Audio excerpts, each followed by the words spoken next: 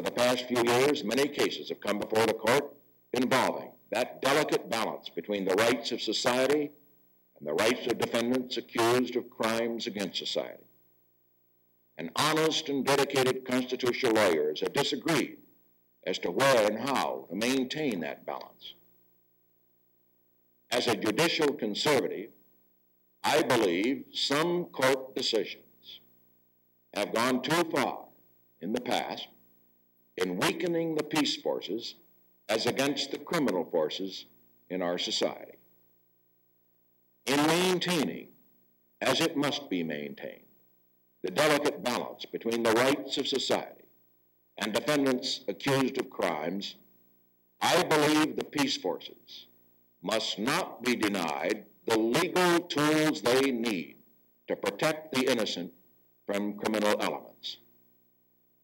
And I believe we can strengthen the hand of the peace forces without compromising our precious principle that the rights of individuals accused of crimes must always be protected.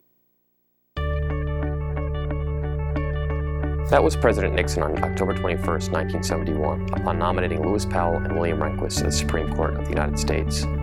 With the recent passing of Associate Justice Antonin Scalia and the hotly contested debate over the future of the Supreme Court, we look at President Nixon's judicial philosophy and his actions to shape the nation's highest court.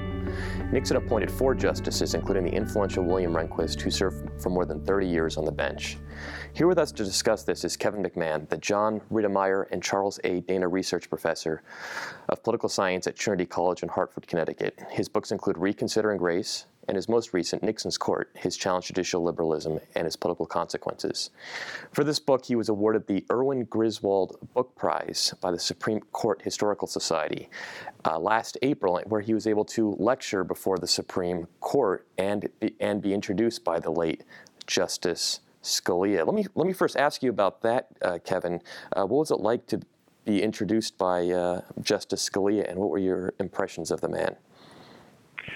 You know, he was very nice. You know, as many people say, he's funny, charming. You know, so he was every bit of that when I met with him in his office beforehand. And in terms of his introduction, it was similar.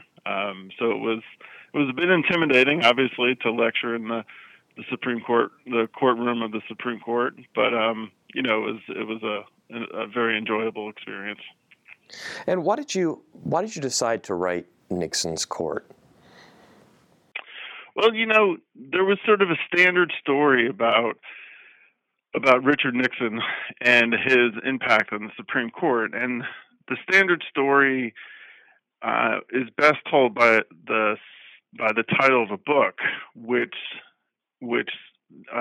said the counter-revolution that wasn't, right? So the story was that Nixon had attempted to transform the court with his vision, with his constitutional vision in mind, in a conservative direction, and that he had failed. That the Burger Court had produced, you know, significant liberal decisions like Roe versus Wade, probably most famously. So I thought there was some problems to that, you know, conventional wisdom, and you know, in exploring Nixon's administration and his approach to the court, I was trying to figure out if that conventional wisdom was correct or if it wasn't. And let's go back to 1968 and the Warren Court, what Nixon ultimately was looking at when he was running for president in 1968. What was the composition of the court before Richard Nixon came into office? In terms of ideology, in terms of the court was probably the most liberal court in the history, certainly in recent history. I mean, sometimes it's hard to compare, you know, 20th century courts to 19th century courts, but it certainly was a court that was defined by its liberalism, was obviously well known for its advocacy in promoting a civil rights agenda, in redefining rights of the accused with cases like the Miranda decision. It was beginning the idea of busing and using busing to desegregate the schools. So there were a whole host of issues that brought the court to really the center of attention during the 1968 campaign. And were the American people generally accepting of these court decisions? Not really, no. Poll after poll suggests that courts were considered, both the Supreme Court specifically and courts in general, were considered to be far too lenient dealing with issues of criminality, that Americans were largely looking for more conservative justices than liberal justices. And obviously both Richard Nixon and George Wallace were able to take advantage of that skepticism towards the liberalism of the court. Would it be fair to say that the Warren Court profoundly affected the culture of the country during this period of time? Or were these foundations already in place before the court even made these decisions? Well, I would argue that what the court was doing was, in areas where the Congress or the president might have been limited, the court was expressing sort of the dominant liberal philosophy that was part of the Democratic Party at the time, right? So, and this is from a string of issues, from race to, law and order, to freedom of speech, to rights of privacy with the Griswold case, that issues tend to be legislative issues, and some ultimately are judicial issues. Many are ultimately judicial issues. So the court was a reflection of what had been a dominant Democratic Party, beginning with FDR, going up to the end of the Johnson administration, and as you know, the only Republican during that time is Eisenhower. When Nixon was in his wilderness years, shortly before he started to really gear up for his campaign in '68, he wrote a piece in Reader's Digest entitled "What Happened to America," and this is 1967. He wrote, "Our judges have gone too far in weakening the peace forces against the criminal forces." What did he mean by that? Yeah, so, and that's a line that he uses, a version of that line he uses throughout the campaign and speech after speech. What I think the general feeling was that when you had decisions that made it more difficult to convict criminals, you were in a sense handcuffing the police, right? That they weren't able to do their jobs as effectively as they had in the past. And significantly at this very time, you had a dramatic rise in crime. And you also had other types of lawlessness, like rioting in the streets or rioting on college campuses. So Americans saw these images, and Nixon was trying to link the decisions of the Supreme Court to what was going on, in the streets of the United States.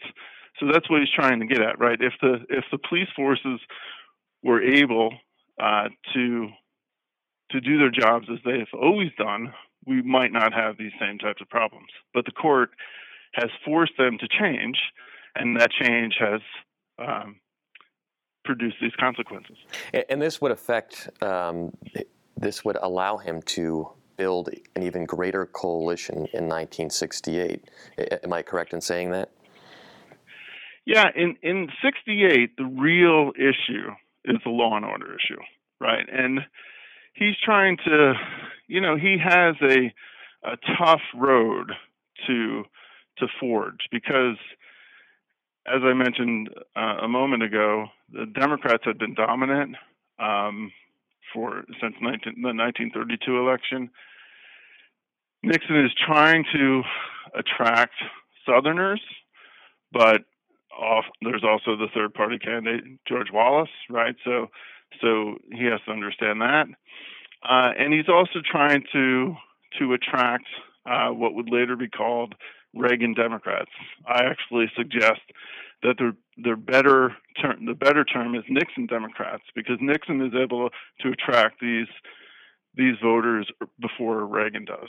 And these voters are typically culturally conservative, traditional Democrats who traditionally vote on economic issues. But the way 1968 was, and really the 60s was disrupting traditional life, they began to question, certainly at the presidential level, whether the Democratic Party was serving their best interests.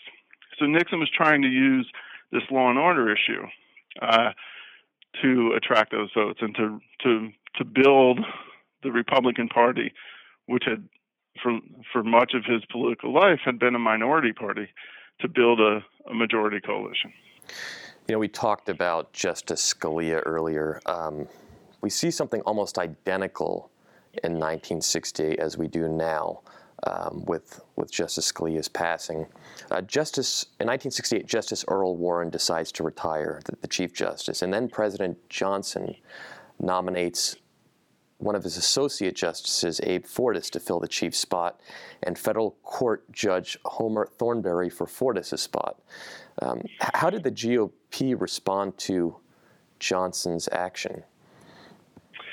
It's similar to what's going on today, as you suggest. It happens a little later in the cycle. So, as you know, in early June 1968, Bobby Kennedy is assassinated after winning the California primary. Warren, who like Nixon is from California, Warren is also a Republican appointed by Eisenhower, but he's a Republican of a more liberal leaning than Nixon, and they dislike each other, right? So Warren sees the death of Kennedy as producing a greater likelihood that Nixon will win the presidency. So he tries this political maneuver where he's going to resign his seat and therefore not allow Richard Nixon to appoint his replacement. Republicans and Southerners, first of all, the initial reaction is one that the expectation is that Fortas will be confirmed as chief, and Thornberry will be, confirmed as well. But you have this strategy, really a keen strategy on the part of conservatives, both Democrats, Southern Democrats, and Republicans, to oppose the nomination, led by Strom Thurmond of South Carolina. Nixon himself doesn't say anything, right? He says, it's not my role to participate in the Senate debate. There's some suggestions that he's working behind the scene with senators, but there's no clear evidence that he does that. And they hold, unlike today, they do hold hearings. And the fact that Fortas is a Supreme Court justice, a sitting Supreme Court justice, puts him in this uncomfortable situation because it allows folks like Senator Thurmond to ask him questions about these unpopular, typically dealing with criminal issues, unpopular decisions, and say, why did you decide in this way? And Justice Fortas consistently says, I can't say, right? I can't say because even if I get rejected for chief, I'm still an associate justice. And it's likely that these issues will come back to the court, so I can't tell you my thinking. And this sort of just allowed the Senate to almost put the court on trial during the hearings. And it was really a political miscalculation on the part of both Lyndon Johnson and Earl Warren. You wonder why Johnson doesn't do the same thing that George W. Bush does in 2005 and just appoint someone who's never been on the high court to the point of Chief Justice, as he did with John Roberts that year. But Nixon's choice for Chief Justice is Warren Burger when he comes into office, and now he has two seats, two vacant seats. Burger is a judge on the U.S. Court of Appeals for the District of Columbia. Who is Warren Burger, and why did Nixon come to this decision? Well, Warren Burger So just to fill in a little of the space, so Fortas ultimately is filibustered in the Senate, but he stays on the court. However, in his confirmation, to be chief, some evidence comes out to light that there was some financial improprieties in his past. He's then forced to resign from the court in May of 1969, right? So Nixon makes the appointment of Berger knowing he's going to have two vacancies, as you suggested earlier, right? So Berger is somebody who is seen as very conservative on law and order issues, sort of comes to the attention of Nixon because of the speech he gives, a graduation speech, talking about the need to be stricter on law and order issues. But on the other side of the coin, he's seen as moderate on civil rights. And this is sort of the right prescription both for the country and for the Senate to confirm him. And he's appointed and he's nominated in mid-May. He's confirmed about a month later. I think 3 senators voting against him. So pretty quick confirmation, pretty overwhelming support. For the other vacancy, Nixon was determined to select a Southerner, someone who might not be perceived as liberal on civil rights or moderate on civil rights. He first nominates Clement Haynsworth, a judge on the United States Court of Appeals for the Fourth Circuit, who was subsequently blocked by Democrats in the Senate. Why was Nixon so determined to nominate a Southerner, and why was Haynsworth blocked? He was determined to nominate a Southerner in part because he's thinking about electoral strategy. And first of all, the only sitting Southerner on the court is Hugo Black, who's a leading liberal on the court. So he's not, from a conservative Southerner perspective, there's no true representative on the court from the South. So, and the South had given Nixon significant support in the 1968 Republican nomination. There was an attempt by Ronald Reagan to join in. He became a candidate late in the process, and his appeal was in part was that he could sort of join conservative forces and take over the nomination from Nixon. However, Southern support held for Nixon in Miami in 1968, and this was sort of a way to show that he was not only pleased with their support, but that he was sympathetic to their concerns about these issues that were really central to Southerners during this time period. So Haynsworth is an attempt to do that, is an attempt to appeal to the South. And Nixon tries again with another Southerner, Judge Harold Carswell. Why is Carswell also subsequently rejected? Well, just to finish my thought, on Haynsworth. Haynsworth is rejected what's perceived to be ethical questions. In reality, what you see is that it's an ideological vote. And what's striking is that it's not, as we see today, it's not a straight partisan divide, Republicans versus Democrats. In fact, 40% of Republican senators voted against the Haynsworth nomination. And it was really because they didn't want to be seen as supporting a nominee who might turn back the court's path regarding civil rights. And that was really the key issue.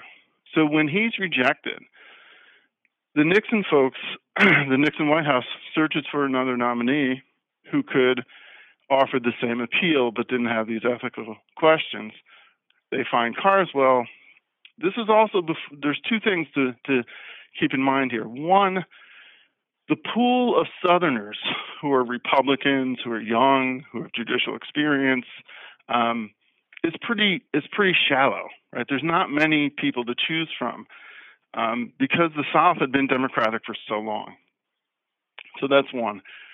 Second of all, the vetting process that exists today, the extensive review of nominees or potential nominees, simply did not exist either.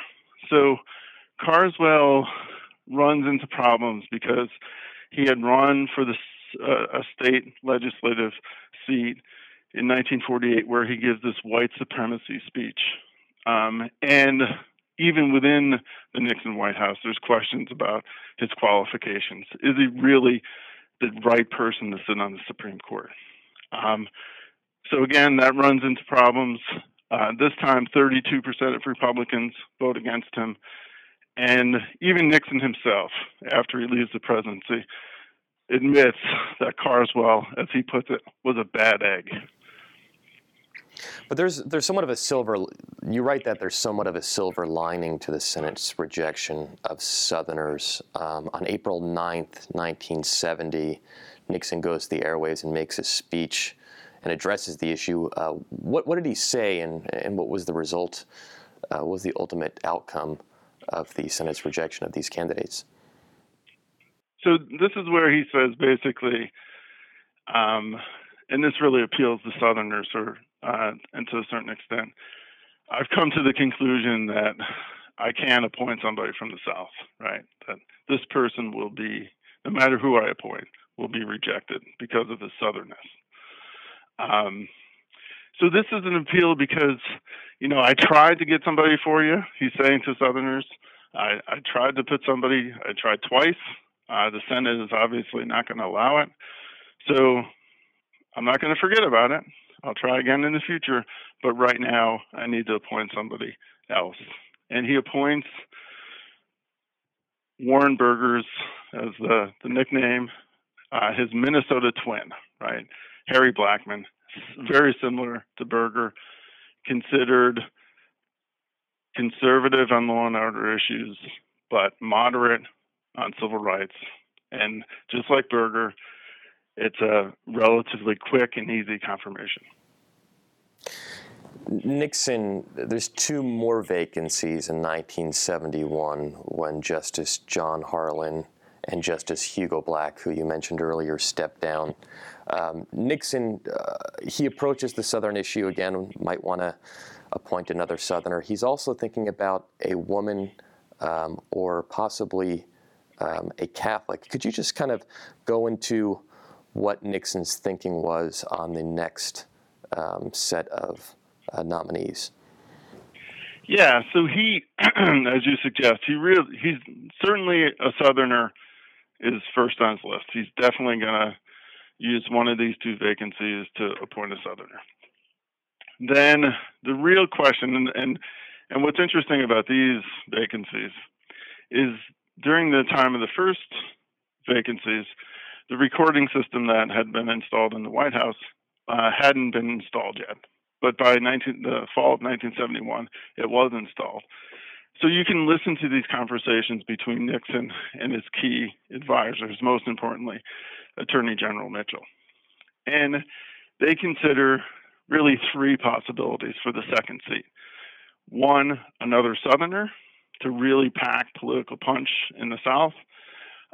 Second, a woman, and third, a Catholic. There was a Catholic on the court, Justice Brennan, but Brennan was a liberal of the first order, right? So how to appeal to these Reagan Democrats, many of whom were Catholics? Maybe you appoint a Catholic, someone, in all honesty, that Reagan would do with the appointment of Justice Scalia in 1986. So he considers these options. He really comes to the conclusion that he's going to appoint a Southerner and he's going to appoint a woman. And he has their names, Herschel Friday and Mildred Lilly of California. Friday's from Arkansas. So he releases 6 names as opposed to 2 as sort of a trial balloon. And of the 6 names, Lilly and Friday are included. The response to that is quite negative. Not only from liberals, as you might expect, but also from some Republican allies, that we can do better in a sense. And Nixon takes this response, and it really sort of focuses his effort. He sort of decides that the political significance of a female appointee is not as important as he once thought. So, and that Friday is not serious enough in terms of his law background to be a serious consideration for the Supreme Court. So he scraps those all six of them, and he then finds Lewis Powell, who's a Southerner from Virginia, and then, as you mentioned at the very beginning of the program, William Rehnquist, who's in the Nixon Justice Department. And Rehnquist, sorry. I was going to ask, and Powell, Powell he's a Southerner, he's a Virginia lawyer. Right. Why is he, he's passes pretty easily. Why is he so acceptable to the Senate when other Southerners weren't? Well, I think he's more of a traditional, he had been a Democrat, or he was a Democrat. He had been president of the ABA. So he didn't pose the same type of threat as Haynsworth and Carswell posed when they were appointed. He was, in all honesty, he was simply considered more moderate than they were, more likely to be to continue the course on civil rights as opposed to disrupting it. And with Rehnquist, he's somebody who doesn't fit any of the demographics. What was Rehnquist's background, and how did he come to become the second nominee? His background is in the Justice Department, right? He's actually part of the team that had vetted candidates. He is considered a brilliant legal mind, first in his class at Stanford, or certainly near the top of his class at Stanford. Then practiced in Arizona, and as you suggest, offers no political payoff, right? As he once joked that he wouldn't be considered because he wasn't a Southerner, he wasn't a woman, and he wasn't mediocre. So he wouldn't be a serious consideration. But as Nixon searched for his final choice, what became his final choice, he considered two people: Howard Baker, who was a senator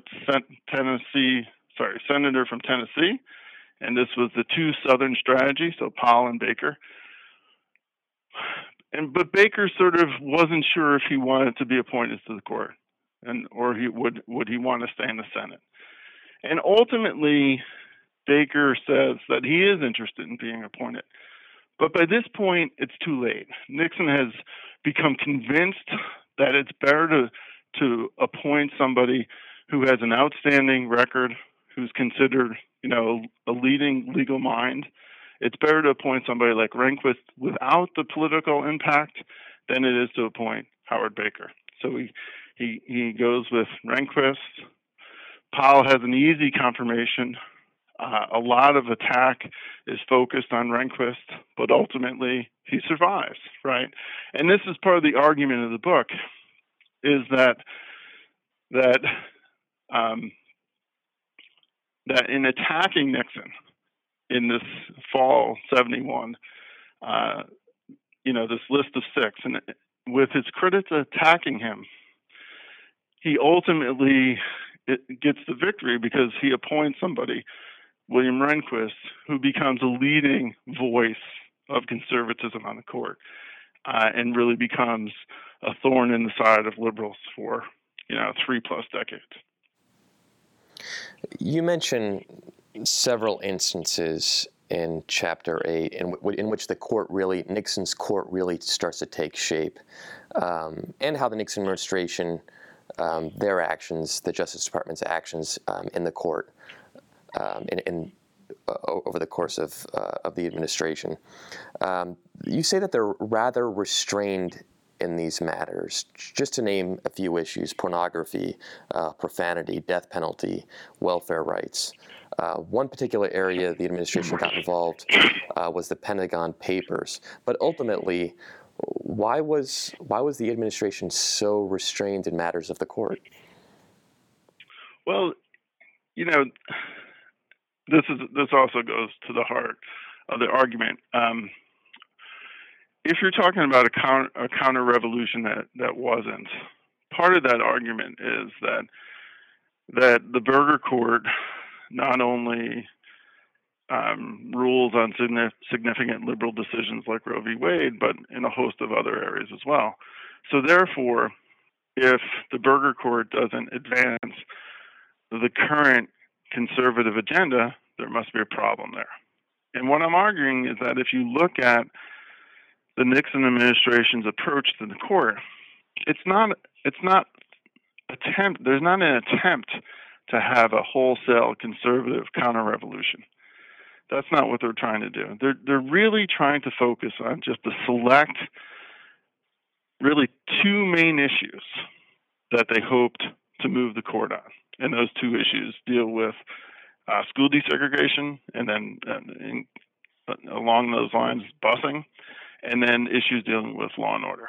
So if you're really pursuing a fair evaluation of the Nixon effort to transform the court, you can't just assume that it was active on all these areas, right? So it chose, it made a calculation of what issues were the most significant from its standpoint and where it could be most effective, both doctrinally and in terms of the political payoff of that shift, and it focused there. On these host of other issues where a more thorough effort to transform the court might have continued, the Nixon administration really takes a pass, right? On case and after case, it simply refuses to issue a brief, even though, like the Reagan administration in the case of abortion, never let an opportunity to pass where it didn't issue a brief. So that's what I'm trying to do. I'm trying to say, for a fair evaluation, you have to understand what the administration was trying to do, not simply assume it was conservative and therefore evaluate it on that basis. But, you say that, but especially in the matter of courting people like Catholics,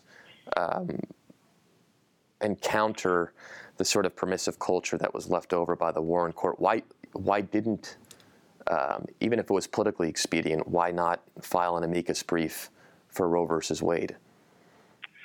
Yeah, I mean, it's a very good question. I think there's two things going on there. One, the parties were not aligned as they are today, where you had total, I shouldn't say total, but you had basically a pro-life party today, the Republican Party, and basically a pro-choice party, the Democratic Party, right? That there was much more of a mixture. There were many more pro-life Democrats and pro-choice Republicans, particularly in places like the Northeast. So the issue itself, in fact, Ronald Reagan, as governor of California, signed liberalization laws in the state of California. Nelson Rockefeller, Republican in New York, signed liberalization laws, for New York. So the issue itself was in a sense a new issue, right? And it was unclear to certainly some in the Nixon administration whether or not that was the right path to pursue. The Roe versus Wade had not generated the type of significance that it eventually would in 1973. It took really until the 1980s, until the Reagan administration, for Roe to sort of achieve the significance that it held in 1980 and it continues to hold today. And on to my final question. What would you say is the greatest legacy of Nixon's court, specifically the transformation from the Warren court, the Warren-led court, to the Burger court, and even beyond that through the Rehnquist court and the now Roberts court?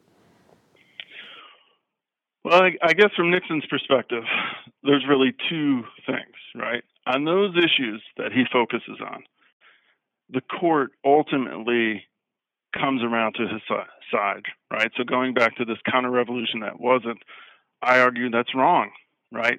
On the issues that he sought to transform the court on, again, dealing with law and order and dealing with school desegregation, he succeeds. The court ultimately, after it had initially struck down, for example, the death penalty, it declares the death penalty is constitutional in 1976. After it had suggested that it was supportive of busing, in the Milliken case of 1974, it says busing across city lines is not acceptable, right, which really limits it in many parts of the country. So on those issues, doctrinal, in terms of doctrine, Nixon is successful. And then politically, in the 1972 election, going back, not only does Nixon win in the South, obviously in 72 he wins everywhere except for Massachusetts, but he wins in the South, and he builds the base in the Northeast for what would become Reagan Democrats. So he really sets the path for what becomes, especially at the presidential level, a dominant Republican coalition. So if you think about it, Republicans had not been all that successful pre-68. And even in 68, Nixon wins a very close race. But after that, 72, you have a 49-state landslide election. 76, even with Watergate, Jimmy Carter barely wins the presidency. 80, landslide for Reagan. 84, another 49-state landslide for Reagan. 88, a comfortable victory for George H.W. Bush. So that really sets the stage for what becomes a more conservative court when Reagan appoints his justices and George H.W. Bush appoints his, and you have this move to the right on a whole host of other issues. And Nixon finally gets his Italian Catholic and Antonin Scalia. There you go. That's right. Thank you, Kevin, so much for your time. And by that point, just to finish up, by that point, the pool of candidates is much deeper. So you can get not only a politically significant appointee, the first Italian American like Antonin Scalia, but somebody who is considered a first-rate legal mind. Thank you, Kevin, so much for your time. Thank you. Thank you for joining us. For news and information about the life and legacy of President Nixon, please visit us at nixonfoundation.org. For the Richard Nixon Foundation, I'm Jonathan Mavroidis, signing off.